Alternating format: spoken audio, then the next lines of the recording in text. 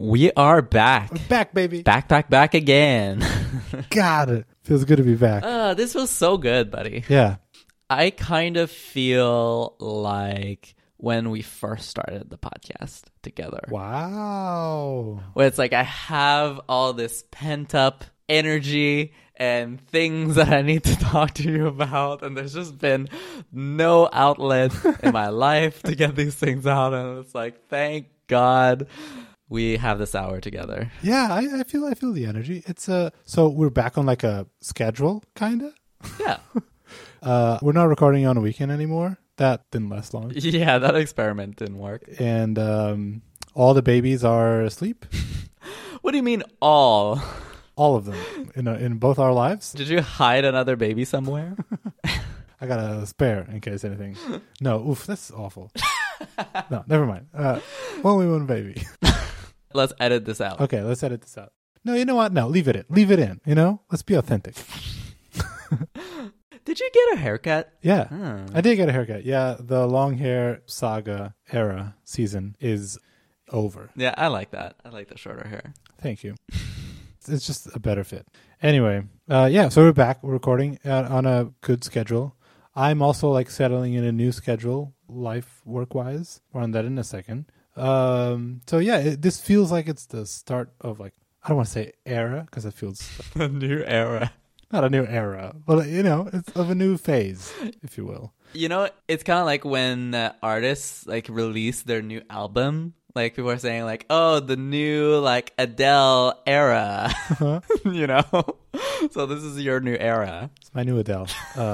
Yeah, but I'm still very much sleep deprived as always. So that's going to also make for a fun version of me, fun podcasting material, I think. Anyway, today there was an Apple event. We're recording this on Monday. It was, new Macs and all. I just can't wait. That's what I want to talk about. But I've had a couple items in our follow-up list for so long. They're getting dusty. And so I just really want to get over it and just, cover them real quick so that we can talk about Apple events. All right, let's do it. Cool. So a long time ago, ages ago, we had an episode in where we talked about 1Password and the whole Electron drama. I don't know if you remembered. Mm-hmm. So in that episode, at some point, I said, and by the way, this is me making an impression of me. Hey, by the way, I've installed the new 1Password beta, and you know what? Couldn't even tell the difference. It's fine. Oh boy, was I wrong. Turns out what I had installed was not the new Electron version of 1Password. It was just like still a beta version, but of the old one. Like 0.01. As soon as I installed the actual Electron app, I was like, yuck, no. I felt offended. It was like way worse than I thought it would be. And so I just felt like I should put this on the record. It's very noticeable that it's different. Even if you have no idea what native frameworks are or like Electron means, even if you have no idea what these words mean, I think as soon as you upgrade from, version 7 to 8, you will definitely tell that, oh, this is different. Something's different. So did not like it. But I know that since then they've been making a lot of improvements, updates to the app, and like almost like in real time as like Casey is tweeting or whatever. Casey Liz almost, but so I know they're working hard, and I know that. Who's Casey Liz? I wonder how many people will get that. Who the hell is Casey? Anyway, so wanted to leave this on the record, and also in the same topic. Well, can I just say, yes, when I saw this in the notes, I thought this was gonna be about like, oh, 1Password 8, we were a little bit mean when it came out, and I was so wrong. It's actually pretty good. Nope, the opposite. And so I'm really surprised I was too nice to see this, but I hate it. We were too nice. See? Too nice. So that's funny. And we felt the need to correct it. I still have yet to have tried 1Password 8 because as I mentioned in the show, I don't have it installed on my computers. So. And I don't have it installed either anymore. Well, technically it's still installed, but I'm not using it. So at some point in the past, I've installed the Monterey beta, macOS Monterey beta. And as I think we mentioned previously in the show, bad idea. Because why would you install a beta of macOS that adds no new feature? That's not where I was going with this. But some people like living on the edge, I guess. It's fine. It syncs my focus modes. But they have like a dedicated passwords preference pane. It's not its own app as I thought it would be. It's not like a separate app. It's just a preference pane. So with it, I migrated my 1Password iCloud keychain thing, just a native solution, which is what you're using, with Monterey and that dedicated thing, so you don't have to go through Safari to find your passwords. That made the whole experience slightly better. It also supports 2auth. So all good. Yeah, 2FA is so good with this new integration. So I'm not on the beta, but it works in the new Safari anyways, and it's glorious. It's like there's no, like, it just like really cements how clunky this whole like sending you an SMS, like getting the code and yeah, like, you know, the integration with iMessage has made that a little bit better. But this is really just like, hey, we'll do all of this in the browser. Like, it's just so nice to be integrated. So this is really great. Also, on that note, I forget who it was. It might have been Ryan Jones who posted this a while back. You can create a shortcut. I will try to dig it up. You can create a shortcut on your iPhone that automatically launches a settings page to the password. Yeah. I don't know if like page is the right word here, but the password section. And you can set it as sort of like a home screen icon. Yeah, I have that set up. You have that set up too, right? Yeah. What's great about this, I mean, you can use it on your home screen if you want, but also if you search for it, it'll come up on the search and it has like the nice little like password icon and everything. And so it just like makes that whole workflow so much better. So I highly recommend that. Not sure if we saw the same tweet. Probably. But I got mine from Rick Mondello directly. Oh, that might be it. Yeah, we're going to put links in the show notes. So you don't need Monterey. If you have iOS 15, you can do this. Yeah, that's because I just literally replaced where 1Password was on my home screen with this. Nice. All the muscle memory is still intact. I have to say a couple things that, you know, I had to abandon from my 1Password lifestyle. A couple things that this doesn't do. One is if you want to store anything that is not a password, this is not for you. So in 1Password, I also stored like software licenses and like my ID and some like that personal info and a lot of that. And so none of that, you know, is supported in this. But the alternative, what I've been using recently is I've just been using it, storing all that data in notes, and I've been locking those notes. Yeah. So it's not the same. It's not as good, but you can also, I created a separate folder in notes just for those. And lastly, I found this at some point, like I was trying to create a new login, and I think I was creating the login like in an app or something, so not Safari. And I was creating a new login, and I would generate, you know, a new password. And if you're not doing this from Safari, as far as I could tell, at least in the beta that I was in, there's no way of generating a new password from that preference pane. So you can go in, like create new login, and then you just have a form, like fill in the email and password, but there's no way of generating a password. I might be wrong, but couldn't find a way to do that. No, I think you're right. And that was very annoying because, like, well, I believe on iOS there must be a way, but not on the Mac. Oh, there you go. Yeah, because if you're on iOS, if you go into the field for the password, the keyboard will give you a suggestion of like a strong password. But on the Mac, I mean, let me see. Maybe the touch bar does? No. What's a touch bar? Yeah, exactly. All right. No, so it doesn't.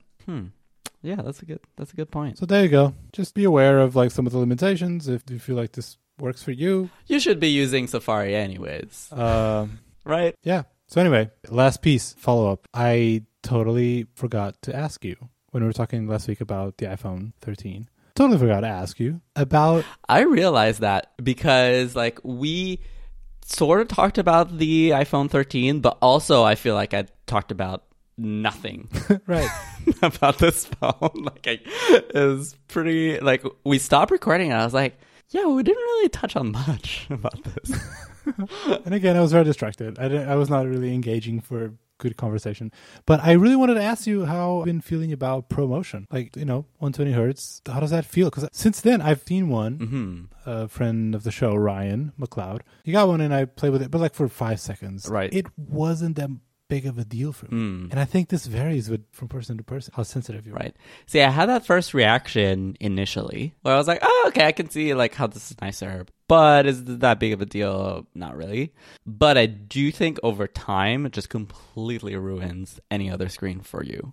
And maybe like, I guess like the laptop screen is the last one where I'm just, it doesn't map in the same way for me, right? Like whether it's on a laptop or on a computer screen. We'll see with these new laptops. If that continues. But my iPad has also like promotion on it, right? So my iPad and my iPhone, and maybe with the exception of the watch, right? Does a watch have high refresh rate? I don't know, actually. Yeah, I don't know either. Anyways, I guess it's not really a device that I interact with a lot. But let's just say for the vast majority, all of the touch devices that I interact with have promotion on them. So the watch it's from 60 hertz to 1 hertz. Okay, so it doesn't have promotion. It has variable rate, refresh rate, but it just goes down, not up. Exactly. Gotcha. So this weekend, I just happened to be in an Apple store. And I was like, just, looking around all the things. And I was like, oh, let me see the iPad mini to just see like the kind of form factor, and the button placement is different. And so I was like, oh, let me see this. I could never use this device. Like the refresh rate is horrible. It is so janky. Like I just could never. After like having used both my phone and my iPad, I was like, what is this? This feels terrible to me. So I don't think I can go back, really. Okay. Is it a reason where like you should totally go out and change your phone for this immediately? Probably not. Like I think until you like really experience it on a daily basis, you probably won't notice. But once you do use it for an extended period of time, it's hard to go back. Interesting you say that about the mini. I've heard like people say that mini like jelly scrolling or whatever they call it. Yeah, I don't see that at all. But the mini has the same 60 hertz refresh rate as all the other previous. Did you feel that particularly with the iPad mini, or just because that was, it's been a while since you looked at it? Well, because I don't have my old iPhone anymore. Okay, I see. So I can't really compare with it. All right. You just calibrated your eyes. Yeah, I use the trade-in program, so I can't really go back and see. Got it. But yeah, but I really love it. It's really great. The battery life has been amazing on this thing. Like, since I've gotten it. You've never charged it. The battery has never been under 40%. Like, ever. And I use my phone a lot. Dang. MagSafe. I got the battery pack. Well, I ended up getting it for free, as we talked about last week. Right. Never use it. Because I don't need it.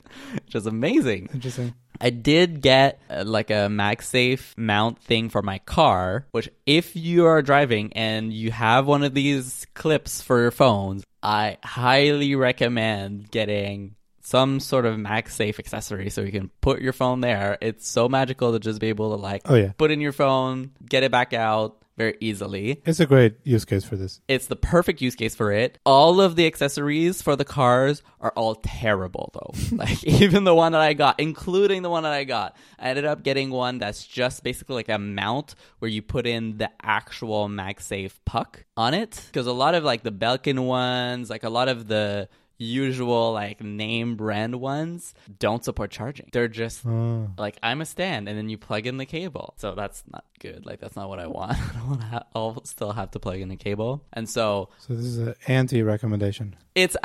Honestly, this is still what I'm using because I haven't found anything better yet, and it's still better than what I was doing before. The downside is because I'm using like literally the Apple MagSafe puck that's mounted on the dashboard, it doesn't have that, like that bottom magnet that's like not around the circle. It doesn't have that last one, that alignment magnet. Right. So basically what happens is as you're driving, the phone shifts to the side a little bit. And so you kind of like every now and then you just have to like reposition it so that it's like facing up. No. It's annoying, but the overall like the experience is still amazing. And you get the full fast charging rates with MagSafe, which is great. So if like I'm doing long road trips and stuff like that, like my battery is always 100%. Because my old charger I used to plug in directly into USB port. And then it basically just maintained the battery life. Like, I don't know what kind of charging speed that had, but it was extremely low. And that's probably just due to my car, but using MagSafe is so much better. So, yeah, it's like, I recommend the idea. Please, companies, make this. Please, companies. Like, this is a product that needs to exist. Like, it's made for this. Come on, companies. Why doesn't it exist? I have no idea. And all of the ones that are being sold right now are kind of just average. Yeah, isn't it wild that, because usually these third-party case manufacturers and accessory manufacturers, they're like very quick to fill any blank space in the market. Like usually we have cases for phones before the phones are released, like they're very quick to try to. Yeah. I feel like the cases are in a category. There's like a 3-tier system. There's number one, the cases. You'll have thousands of options. Second is the charging docks, right? So then you go from thousands of options to like maybe, I don't know, 10 different options. And then you have everything else, which is like there's one option and it sucks. And half of those are a Kickstarter project. Yeah, basically. Basically. Okay. Yeah, fair enough. I would say last episode, I was like kind of 50-50 on the Belkin stand thing. And honestly, like after using it for a longer time, like, yes, it's a pretty like show off design where it's like gonna command a lot of attention on your nightstand, but it's really great. I really love it. Okay. Having the devices float in the air is just cool. Like it's just nice. And the feel of it is so much better than Apple's Puck because it's just like it's rubberized enough. Like it's just the feel of it is great. I always love putting my phone on the charger. It's like it makes it a delightful experience in a way that the regular MagSafe doesn't. Give me a second. I'm going to charge my light. So what is this light? Wireless charger, baby. This is a portable light. So I got a new job, and my new employer sent me a box of goodies. And one of the goodies is a little light for you to... It's meant for like video creators, I guess. So it's a video light. It's a full RGB light. It has a bunch of modes. You can like simulate like lightning and cop sirens and fireworks and all these cool effects. You can sync it to your phone. And like create, it's effectively like a portable Hue bulb, if you will, Philips Hue. And USB-C, and has Qi charging, wireless charging. The battery lasts for like hours. It has a pretty powerful magnet on the back, so you could just like attach it to whatever. Like right now, I just attach it to my lamp. Is that the thing that created that like pink light on her face? Yeah. Nice. Not a filter. Yeah. And also, speaking of it. Yeah, I was wondering, I was like, is your screen so bright that you have this like light reflection from your wallpaper? This is the brightest of my screen, but it's mostly white web browser pages. Another goodie was this like camera tripod, whatever, and it has like a MagSafe that's nice. Camera mount. Yes. So if you want to use your phone to record video, put it on a MagSafe. So good. This is really, really cool. Doesn't charge at all, of course. So anyway, it's my second MagSafe accessory ever. Nice. Yeah, I feel like we need to get you some more MagSafe accessories. Yeah, please send it my way. I think you got to get the dock, the dock charger. I think you need one. Sure, I'll share my address. Nice. Yeah, I've been asking about the light because cool. I've been kind of tempted by the idea of like, I feel like my lighting's not great in my office. It's not bad. It's great. Right. I mean, it's plenty bright. Like, don't get me wrong. Like, I'm not in the dark. But I mean, in terms of like making it the most compelling, flattering kind of lighting, I have like this overhead lighting, which is not great for just like looking good. And I have this lamp, but it's not really, it's kind of like a lamp that points down. Oh, yeah. So I'm like, I think it was in friend of the show, CJ Melegrito. He has like this kind of light that a lot of people have. Light box. Yeah, it's sort of like a diffused light that you can put behind your monitor that lights you up. And so I was asking him about it because I'm like, I don't know if should I get this? Like, would it make my calls look better? I don't know yet. So that's why I'm curious. If any listeners have experiences, please let me know. I mean, yes, it will. That would probably, for a permanent solution, some kind of light box. The problem with those, in my opinion, is that if your desk, not a public space, but like if, it's not I don't know. I usually don't like my desk to look too like office desky workspace. I know. And having a light box or any audio equipment, even like my microphone and stand, like that's already pushing it a bit. So, unless maybe you can hide it easily, but that's like definitely the best solution to get a good diffused light. That's perfect. Like this one, I probably wouldn't recommend it because as a permanent thing, it's not the best. But yeah, let me think about this. I can send you some. Yeah, the other option is just getting a lamp. Just getting a different lamp. I don't know if that's better, but sure. Yeah. So I have a Hue bulb here, this main light. And I have it pointing at the wall in front of me. So it's like a natural way to diffuse the light a little bit. So of course, you don't get as bright. Right. I see. But here, you tell me if it makes any difference. Because it's a Hue bulb, I can have some control over its intensity. And very cool. Very cool. Okay. Hey, man, we should talk about the Apple event. Yeah, did something happen today? All right, before we do, we have very exciting to tell our listeners Yeah, about. new sponsor. Dun, dun, dun. Our sponsor this week is Play.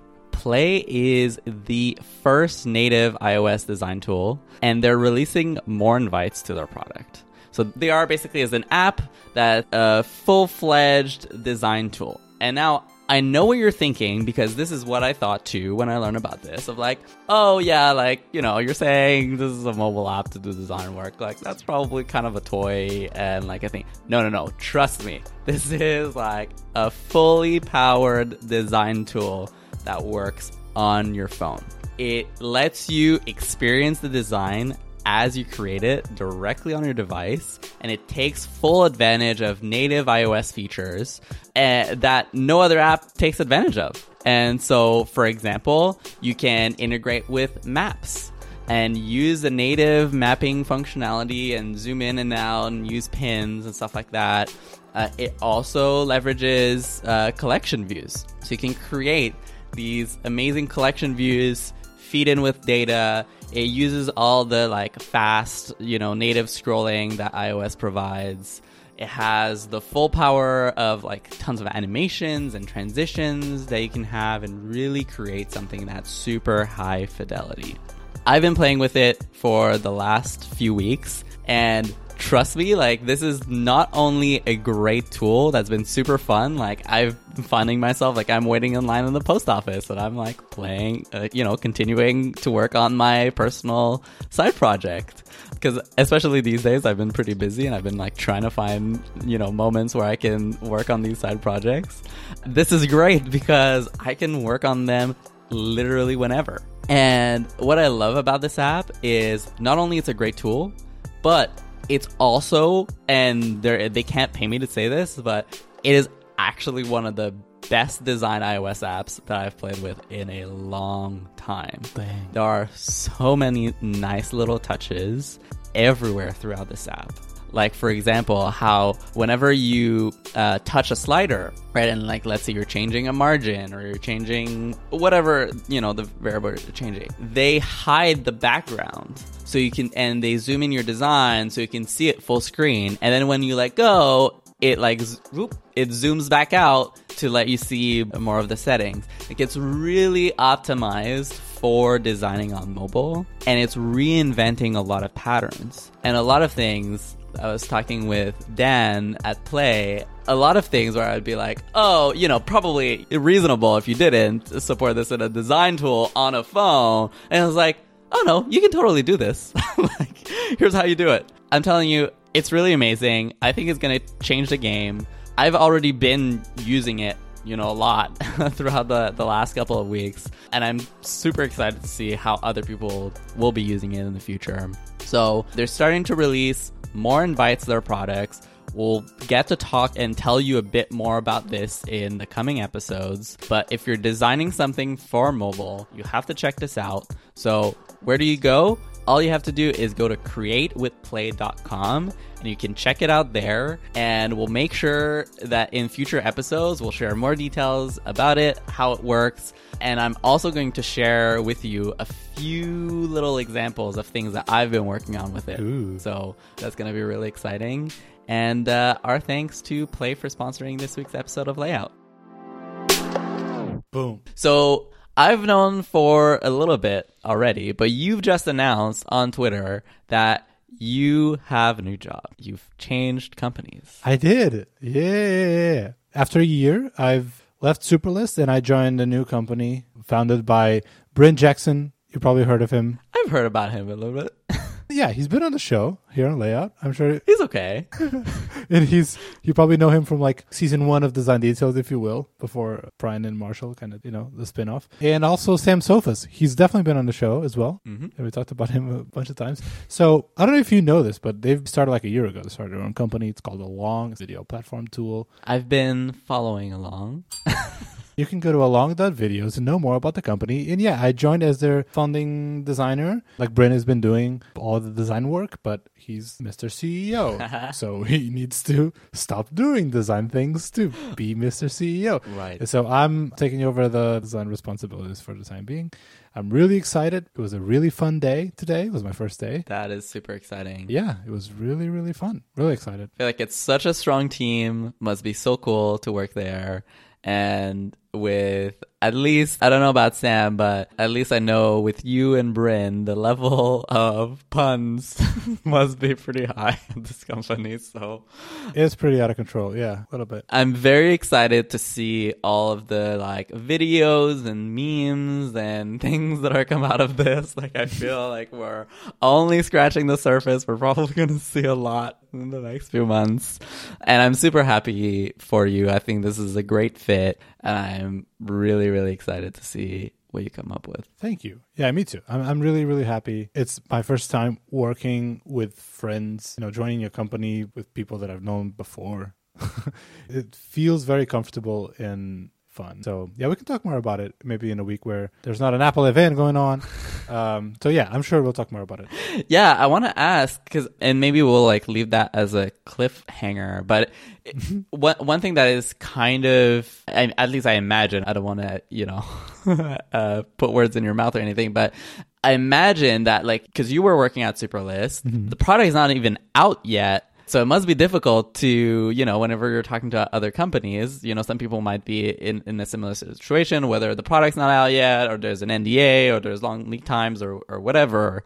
How do you talk to people about what you've been, spending the last, year plus on when there's not like a public thing that you can show, like people, hey, I made this. Do you mean like in an interview context? Yeah, like whether it's an interview context or just, even like for your portfolio, I imagine, right? Like, what would you do in that situation? I think that. Okay, I'll take that as a cliffhanger for next week. What about that? Yeah, I'm kind of curious to see how you've approached it. Obviously, you already knew Sam and Bryn, but. It did help tremendously, yeah.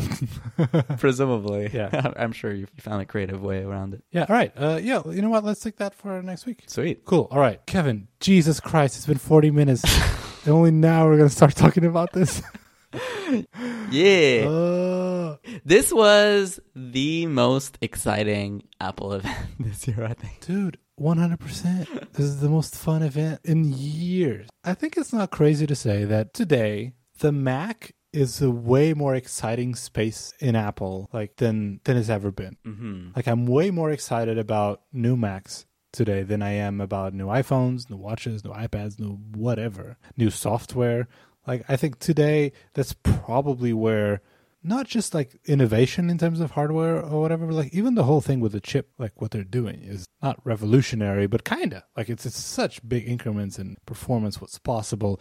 There's new hardware going on. The latest iMacs have been like a great example of that. So it's a really exciting space, I think, right now. It's the most exciting space, in my opinion, to see. So I was really hyped for this event. We all knew it was coming. I don't know about you, but like I was still hoping or expecting to see maybe a different Mac Mini or maybe something else, not just the MacBook Pro. Right. But yeah, that was really fun. What I would say is whenever people think about an Apple event, they always expect this kind of level of change, right? Like entirely new design, like 3 times as fast, right? It's like any metric you can think of. The camera, it's so much better. The screen has higher refresh rate and high DPI, and also it goes edge to edge. Like it's just everything was just like the touch bar was garbage. It's gone. More ports, just like everything. Like it really gave people everything that they wanted. But I can guarantee you, like next year's MacBook Pro is not going to bring as many changes as this one, right? Not with that attitude.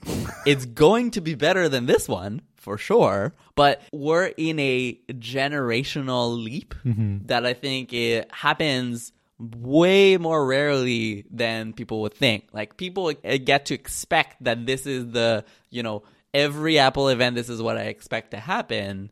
But the reality is much more like most of the time it's kind of an incremental update. How long have we been on these awful, terrible old design, right? But every now and then there's these rare occasions where we make a huge leap forward. And I think today is 100% one of them. And I think it's super exciting and super fun. And I think the thing about the Macs that is really nice is things always do leak, but I feel like there's still a bit more secrecy, right? Like we haven't seen like a dummy unit of what the entirety of this new MacBook Pro looks like months before the event.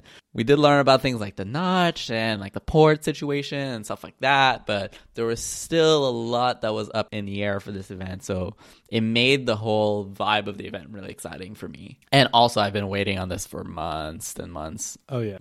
That was a really good way to put it. It definitely feels like it's hard to find something about this laptop to complain about. Like like you said, it's pretty much addressing like not all, but a lot of the things that people have been complaining about the recent. I feel like ever since that last MacBook Pro, in fact, that had the HDMI port, like, right before they went to the all USB-C and butterfly keyboard, touch bar, all that generation, there was a lot to complain about, right? Mm-hmm. Lack of ports, the whole keyboard mess, touch bar. Like some people liked it, but most people seem to not like it. Some people hate it. It's very polarizing. It's not it's not a hit, right? And this was like, all right, that's everything you've been complaining about. Either we just went back and just like reverted. Like, all right, you know what? There's a lot more ports. Like even the presenter at some point was like, our users find it super convenient to have all these ports. And I'm like, yeah, no shit, Apple. It's convenient to have ports. Yes. Yeah. Even the touch bar, it's like, our users love the tactile feel of the function keys. Really? Yeah.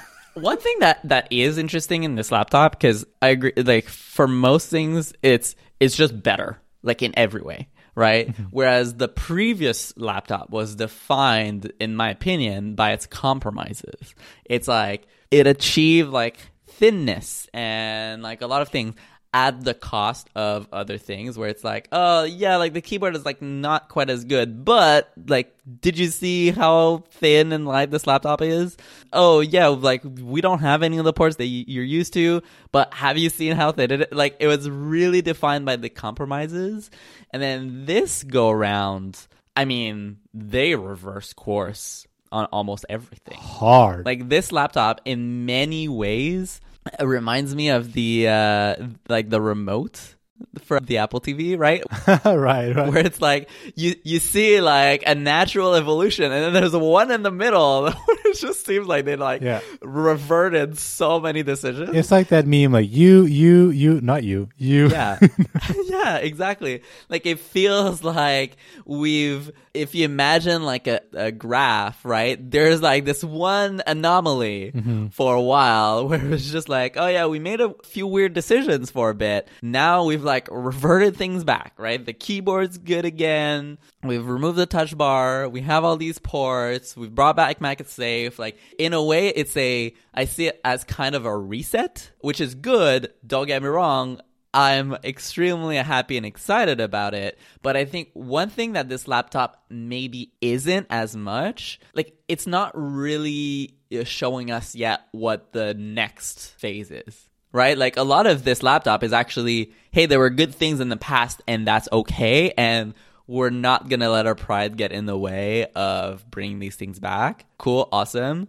But it's interesting that there's not a ton of new ideas that are part of this laptop besides obviously the M1 chip, which is great and everything. But. Fair. It visually, aesthetically, it doesn't strike you as like, this is a new take on a laptop. Right. Right? Like this is like that big leap, which I think they could probably try to do that. But I think for this particular machine, which is so important for so many people, this is like their highest selling. Oh, maybe not. Maybe it was the Air, but this is the MacBook. Like this is the Mac that most people rely on, I would say, and that it's the biggest risk to mess with it. Mm-hmm. And you can tell by what happened with the keyboard, right? The butterfly keyboard. Like it was bad.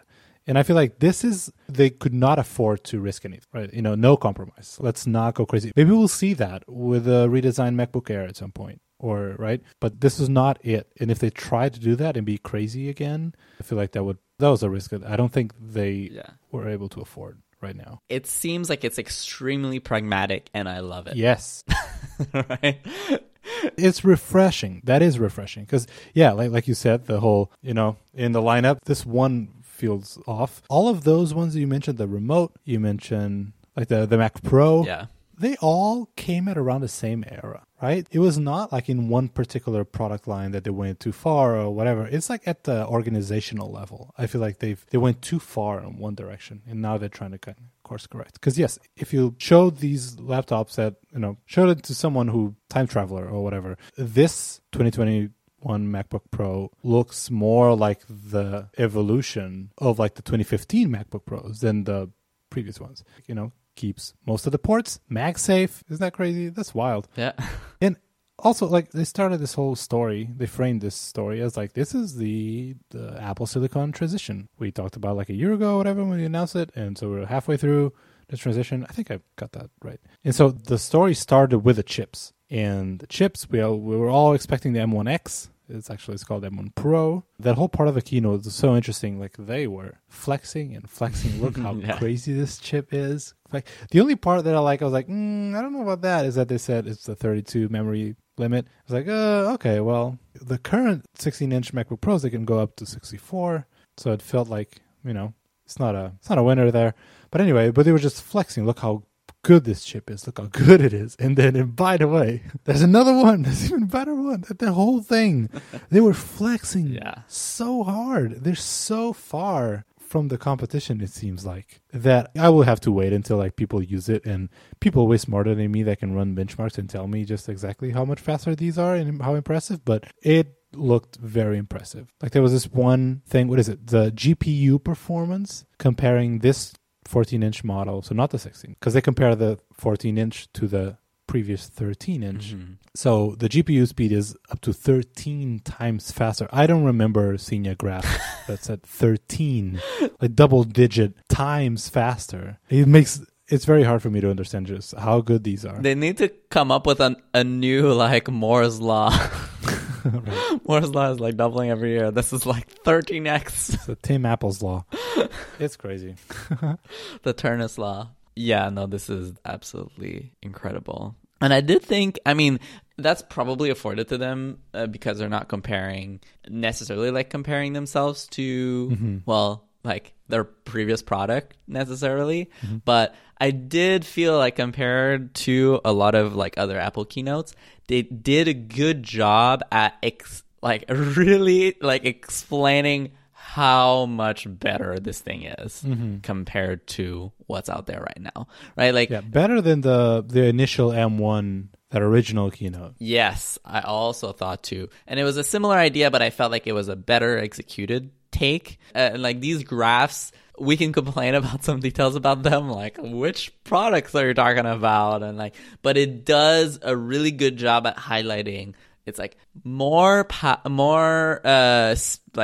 speed, for the lack of a better word, for less power, right? And then you can see how it compares in a lot of other ways. And then they also had the M1 Max in there too, and you can see like there's actually, if what you're after is the most battery life, then you should get an M1, not an M1 Pro or an M1 Max. There are actually like some little trade-offs that you're making there, but I did think it did a great job at just like highlighting how amazing these laptops are gonna be, and I just cannot wait. And this time they were way more specific about which products they were comparing in some occasions. Like at some point in terms of the graphics, they said this chip compared to the previous Intel-based 16-inch MacBook Pro with the fastest GPU that we sell. Right. So we already knew that, this is like the spec'd out fastest GPU they have.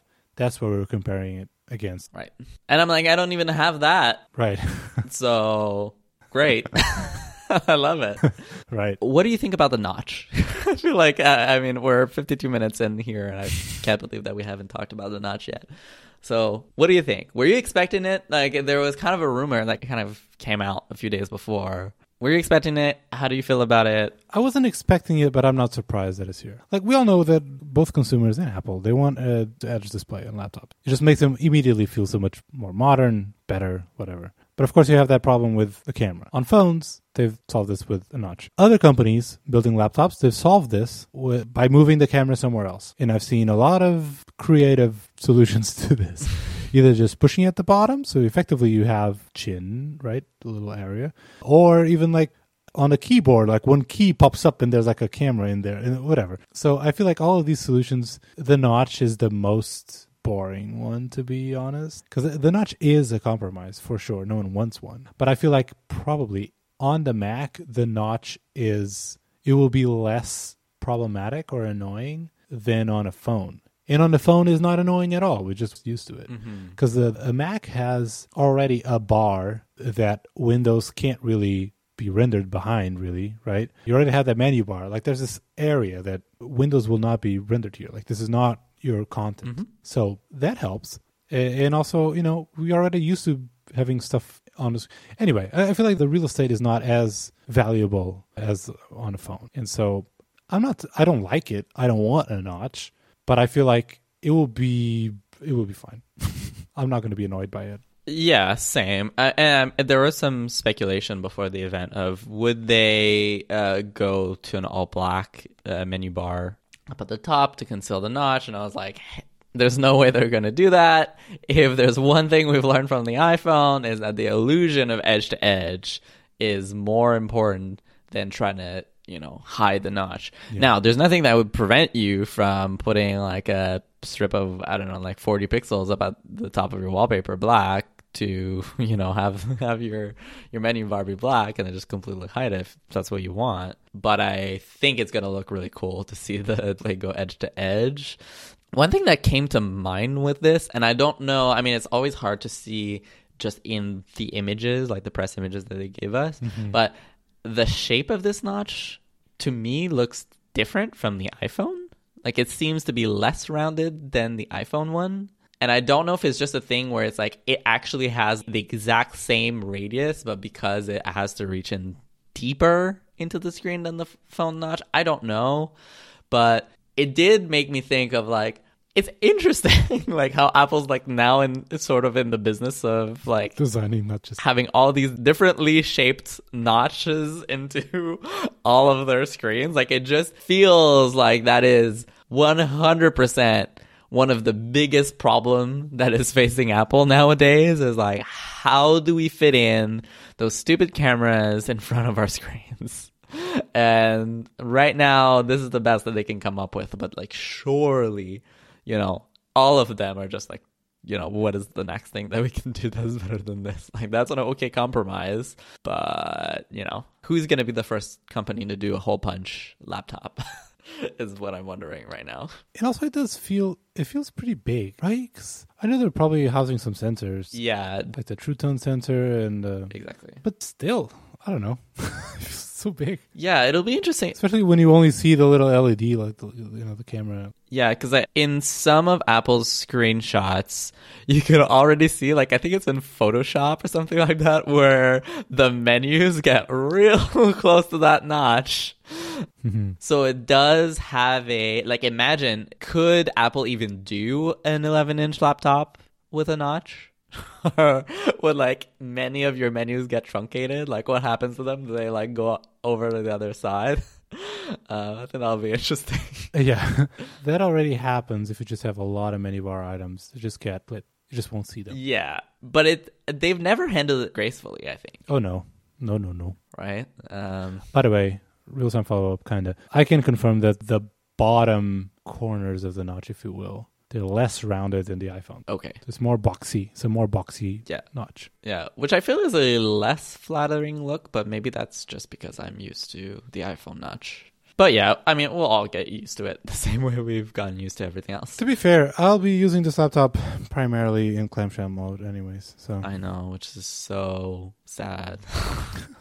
Like, such a nice screen. I mean, I guess you do also have a nice screen, but it's not going to be 120 hertz. No, it won't. I'm really scared that that's going to ruin my XDR.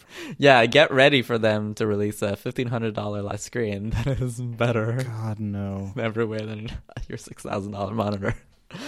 Well, maybe one day. Who knows? Also, the major thing that I noticed that was also very different about this design compared to the old one is the keyboard tray now has this sort of like black background. What do you think about that? I think it looks cool. It's an easy way to just make these laptops look a little bit different from the old ones. Yeah. I feel like that's cheating. Like, fine. It does look different now. It looks better. Yeah, I love it though. I want it to look different somehow. Yeah. No, absolutely. But yeah, that's an interesting surface that I must admit I didn't really think of. But what is it? What's the material? Is it still aluminum? Yeah, they say that it's double anodized. So my guess is it's sort of like the same process that they go through for the space gray laptops. How come they don't double anodize the whole laptop? Give us a pure black laptop. I know. Well, don't get me started on that. I know that would look amazing. But I do think also it might make it look kind of like a ThinkPad or something. So that might be a reason. Like, I'm sure someone's tried it, ended up being like, no. I'm sure we're going to see MacBook Airs in colors soon. Yeah. But I still think it would look good. One thing that's interesting in some of their screenshots is it kind of looks like you put in a keyboard on top of your laptop. And maybe this comes to mind because back when we were in offices, I had a colleague of mine that his laptop, just like mine, to be honest, was like just falling apart completely with that old butterfly keyboard, and he would just literally like carry the Apple like wireless keyboard on top of his laptop. So it kind of made me think of that. I wonder, they didn't mention the keyboard at all. Like, I'm going to assume it's the same. I think so. I'd be curious to see when I have this laptop if I would use it like not in clamshell mode, effectively, open, propped up in front of me, and so with the external display behind it, kind of, as opposed to clamshell and just having external peripherals. I see. It's mostly that extra monitor, which I'm not a fan of multiple monitors. Not me either. But having that 120 hertz, I don't know. But glad that they got rid of the touch bar, to be honest. Oh yeah, same. Like, I was never like, please kill it. Like, I hate it. I was never a touch bar hater. But you either do something with this, like, do something with it. Yeah. Give us they never touched it from the first version. It's the same. No, nobody wanted touch bar. It just got smaller because you got like the escape key and then it got the touch ID separate. Even Apple doesn't want to touch the touch bar. Jesus, seriously. Users love the tactile feel of our function keys. Yeah, I wasn't expecting them to like call out the touch bar, but yeah, here we are. Yeah, no, they didn't. They did. I'm pretty sure they did talk about the touch bar. Didn't they say they removed it? Oh, no. I think they just said that our users love the tactile feel of our function keys, so we have a whole row of function keys. I will have to go back on the replay on this because I feel like they mentioned the touch bar. Said they removed it. So how do you feel about MagSafe, though? Because it's like MagSafe is beloved. Mm-hmm. It was a brilliant invention. It's great. But when they replaced it with just standard USB-C, like for sure we lost the ability of just, pop in the key, the cable, and all that stuff. But it was nice to have just a single ubiquitous universal plug. Yeah. And with this, like they said that you can still charge your MacBook through Thunderbolt, USB-C. But like the way I'm going to use this laptop primarily is I have it plugged to my monitor most of the time. It's a single cable. It charges it. So I'm thinking like where and when am I even going to use Max? Because, it's going to be plugged. Yeah.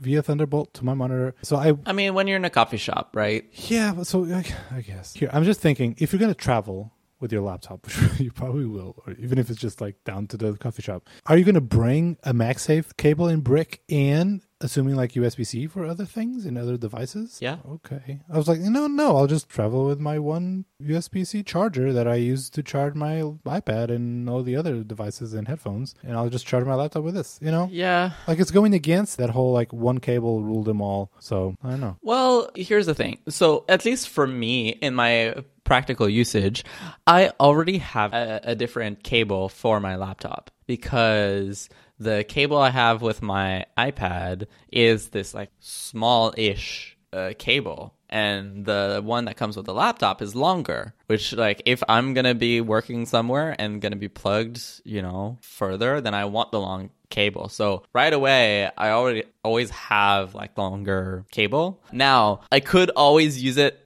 for my iPad. So now I would have to like bring this long MagSafe thing and also a shorter one for the iPad separately. Whereas previously I could just use the same one, but I like having that option, let's just say. And I can see myself using the MagSafe a lot. Like I'm not that frequently in situation, I need to have a charging station here. Like I'm carrying a lot of devices around me where I need to charge at the same time. So I don't know. Personally, I do think it's nice. I think it's kind of a shame that it seems like that's only for power. Yeah. Though, right? Because I'm thinking about hopefully one day, please, when Apple releases a new display, like it'd be nice if I could just plug the MagSafe thing in, right? Because it's like faster charging and like it should be nice. Yeah, forget it. But it's not Thunderbolt. So that means whenever I plug in a monitor, I will have to plug the USB-C, which at least that port still charges, right? So like that'll still work. But I do agree that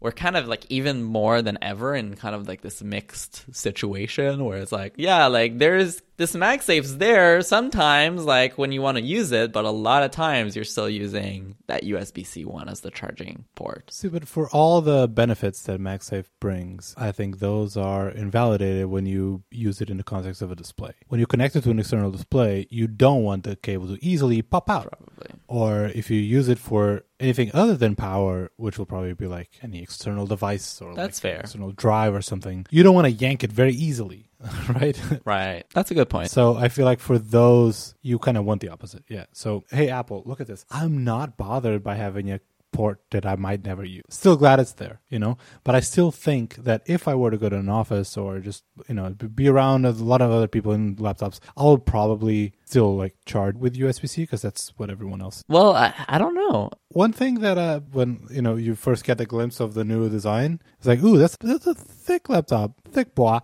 And It is chunky. But I checked and it's actually exactly as tall as the current 13-inch. So yeah, I'm also like, I feel like someone's playing some trickery on me.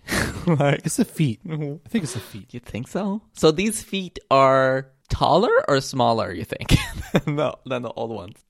I think before it was just like a little black, like little lump. Yeah. And so in product shots, they would just kind of fade away. Kinda. So they were less. See, I don't think that's the feet. I think it's that much more, I don't know how to say this, like for the lack of a better word, square. Like it goes straight down. Right. Whereas the other one had sort of like Tapered, right? Tapered. Yeah, it kind of had like around where the parts are, that's flat. And then it had like a belly underneath that like, and that was slimming because when you look at it, it looks just like your laptop is like floating a little bit and you kind of can't see underneath that there's like a belly down there. And now they've just made that go all the way down, basically, like almost down to the floor. Yeah. And so you can see more of the thickness of the laptop. So it makes it look thicker, even though it might not actually be thicker. Okay, yeah, that might be it. Oh, and last thing, the display, yeah, we did talk about, it's a XDR liquid retina, whatever they call it. Mm-hmm.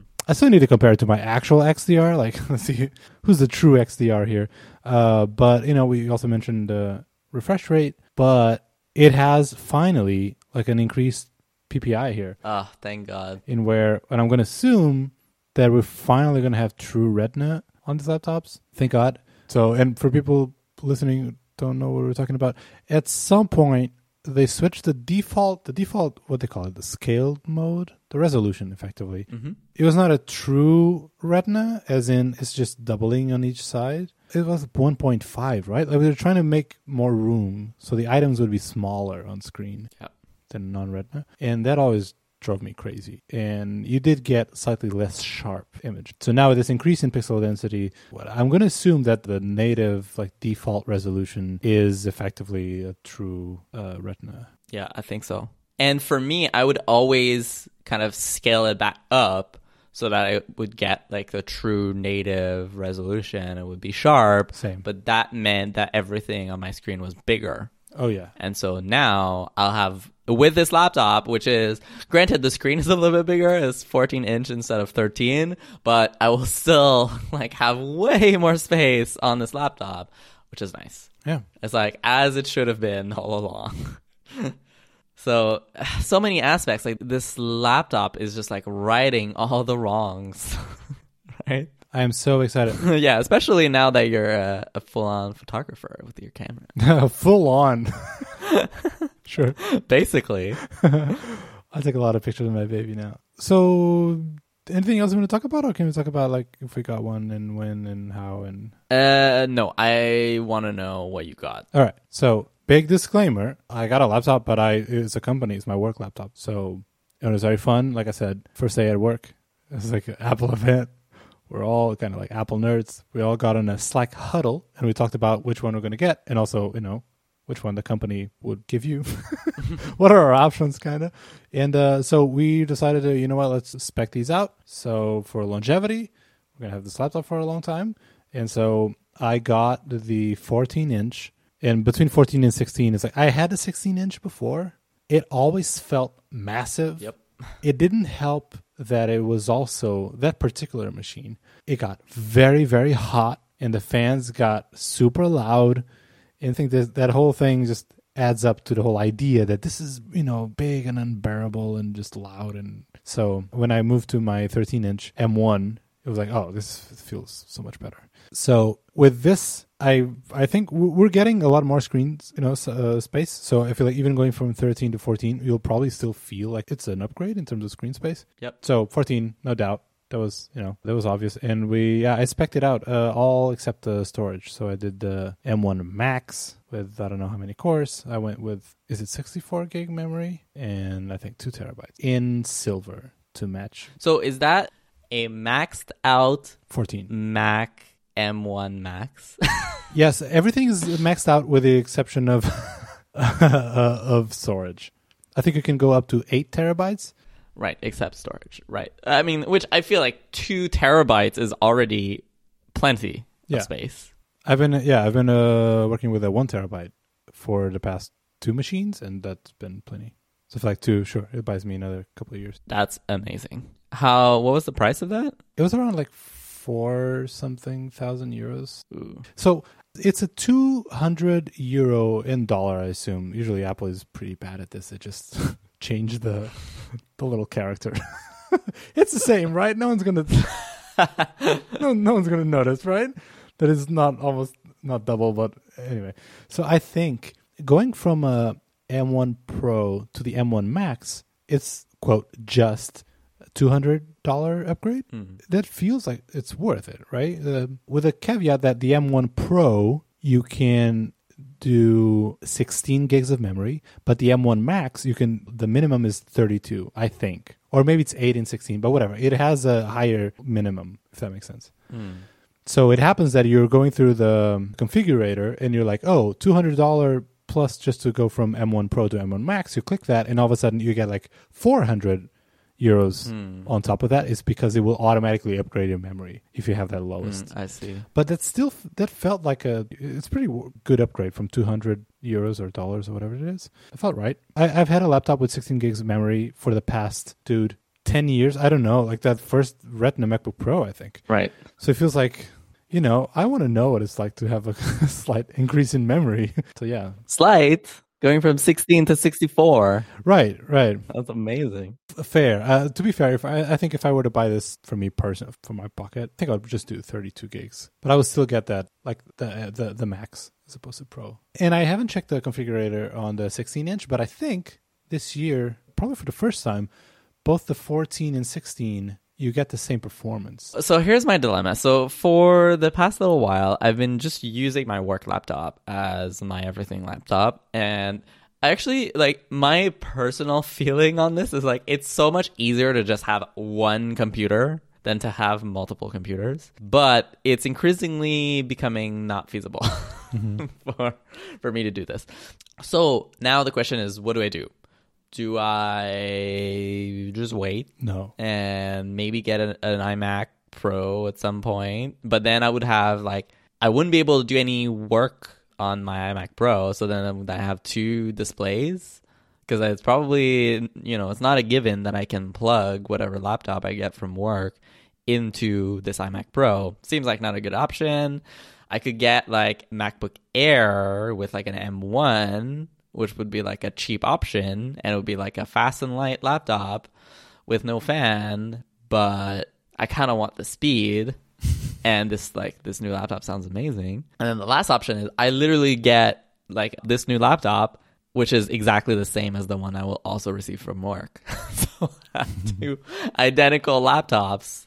One that I use like, maybe 3 or 4 hours a week. And then the other one from work that I use most of the time. I don't know. Question. Would you be able to record this show on your work laptop? I don't even know. I mean, probably. I don't know. They say not recommended, but... Will Shopify own layout? I don't know. Okay.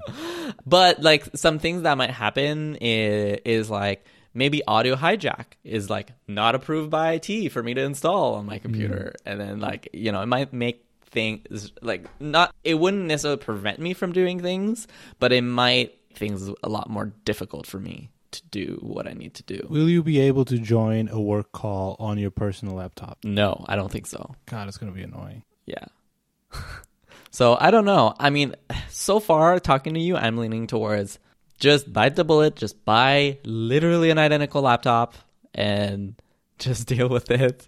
It seems insanely wasteful, but that's just the situation I'm in. And I should be thankful that I haven't had to buy any computers myself in the past couple of years, and I've just been able to entirely rely on work.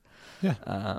But yeah. Do that. And then when a new laptop comes out, you'll maybe reevaluate your situation and maybe sell it and get it, whatever. But like right now, that feels like the most straightforward, simplest solution. Yes, it's wasteful, but it's not something you're imposing. Like it's company bureaucracy and stuff that is out of your control. Like they're making you do this, Yeah. So... yeah. Yeah, I'll have to think about it very, very quickly. As I'm seeing the dates slip further and further into the future. Oh, yeah. I think it's already December. By the way, speaking of dates, my delivery window is November 3rd to 8th. Here's the dealio, though. I'm flying to Portugal on the 5th. Oh. So... I might miss my delivery window. Maybe not. Usually Apple is like, they're pretty good. Yeah. You usually get it either on the earliest day of your prediction. But anyway, still, that'll be nerve-wracking. Okay, dude, we really have to finish this. Let's do some recommendations real quick and call it a show. It's a long one. All right. Cool. Do you want to start? Sure thing. Hey, this is going into the parenting corner here. I'm going to recommend something for all you parents with small kids. It's called Lovevery, but they share an E, so the last E of love is the first E of every. Is that Johnny Ives' new company? No. maybe in disguise. No, Lovevery is this. They make toys for babies and kids, but this is capitalism at their extreme. But effectively, they have like all of these packs of toys that promote brain development and all that stuff in like different age groups. So you can get like the first box, which is like from 2 to 4 months, and then you get the one that is from 5 to 6 or whatever. And there's just like the whole unboxing experience is really great. The toys itself, they're like really tasteful, and yeah, they all promote like brain development and interaction and play and all that stuff. And we got the first box, age appropriate for Finn. It's lovely. All the toys are like so tasteful, so much better than all that plastic crap that everyone seems to get us. It's really, really good. And it's like, me, like I'm really happy to have like, okay, one brand. This will cover like toys for my kid, and they're all tasteful and they're all good looking and good build materials and all that stuff, build quality. So anyway, we've been really happy with it. We plan on just getting all the boxes because capitalism and, also, that's just your life as a parent. You're already used to it. And so their toys go up to, let me check, I think up 2 years old and something. Yeah, I think the month's 36. So if you have a small child, baby, and looking for cool play kits, check this out. I'm going to put a link in the show notes. What about you, Kevin Clark? I will add this to my list of kids or slash baby gifts to give to parents because everyone's having children these days. It's just, I have never been more in the market for things for babies. Like, it's just nonstop. I feel like I'm gonna get very good at knowing like what are the hits, what to give people. This is what I was telling my partner. Like, we should just have a closet and just like stuff it full of like kids things, because we never know. Like, everyone's having babies these days, and we constantly have to be finding gifts. So this is Your life when you get close to your 30s. This is what happens. Oh my gosh, it's unbelievable. All right, man. But that's really cool. I didn't know about this. What's your recommendation? So, all right, here's the thing. I was like, let me recommend Project Hail Mary, which is a great book that I've been like reading. I'm not all the way done yet, but I was like, I think it's a great recommendation. And then I was like, let me just check to make sure that I didn't recommend this. I've recommended this before. Oh, no. But I continue to recommend it. Continues to be good. Really enjoying it. Like, I haven't enjoyed a book like this in a long time. I'm about like 85% of the way there. It's gotten to the point, I've always been a slow reader for things. Not just because I'm like slow, but because I tend to watch a lot of YouTube videos and listen to podcasts and do other things with my time. But now I've gotten to a point where this book, there's sort of a curve where like you kind of start and you're like, I don't know if I'm going to like this. And then you start to really like it, and then you read a lot. And now I've gotten to the other side where I'm like, I'm really enjoying this book, and there's not a lot of pages left. I want to like stretch it out for as long as possible. So I'm intentionally being slow. But anyways, so Project Hail Mary, very great. Recommend it. I do feel like I have to give another recommendation since I've already recommended this, and I was like, this only counts as half. Yeah. I was trying to find like a unique recommendation that I haven't recommended, and I would say the app I want to recommend is called Pins. Have I recommended this before? I don't think so. I don't think so. So Pins is very me as a recommendation. Pins is a pinboard client for iOS. So if you are like me, so basically what I do is as I'm browsing the internet, I'm always like, I saw that somewhere on the internet and I totally don't remember where I saw it. And then, like, I'm browsing my history, trying to find, like, where did I find this interesting thing, and I can't find it anymore. Or it's like, I was reading Stack Overflow, trying to find an answer to my problem, and I found the perfect Stack Overflow answer. And now I'm trying to Google for it again, and it's gone. So I use a service called Pinboard to save these things. It's super ugly, super old. That's real OG. Yeah. That's just what it is. I've just been using this for forever. I didn't know that. And I've just never really stopped using it. And I don't even know what I would switch to if I wanted to switch. But it's just been incredibly reliable, and it's just there. The problem is, it's just a website with like a bookmark.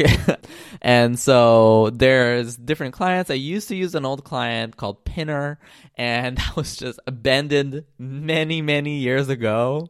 And I think has gotten updated for like the iPhone 10 size display like recently. And so I was like, okay, let me try to find a new app. And so this new app is called Pins. It's very modern. It's really great. And it does one thing that I really like, which is when you add a website, it automatically fetches, like, obviously the title of the page makes sense, but also fetches like a good description of the website and like kind of fills in the information so that when I save it, I have a bunch of information about this page, and I can add my own personal notes or tags or things like that. So it's just a great place where I just put in a lot of stuff. A lot of times I don't look at it again, but if I ever think I saw that somewhere and it was interesting, then it is definitely in there, and I can search. The search is really great. So it's kind of my own personal archive for anything I've seen on the internet. So highly recommend the app. The app is great. It's getting frequent updates, so it's pretty awesome. Wow. I was not expecting to hear about Pinboard today.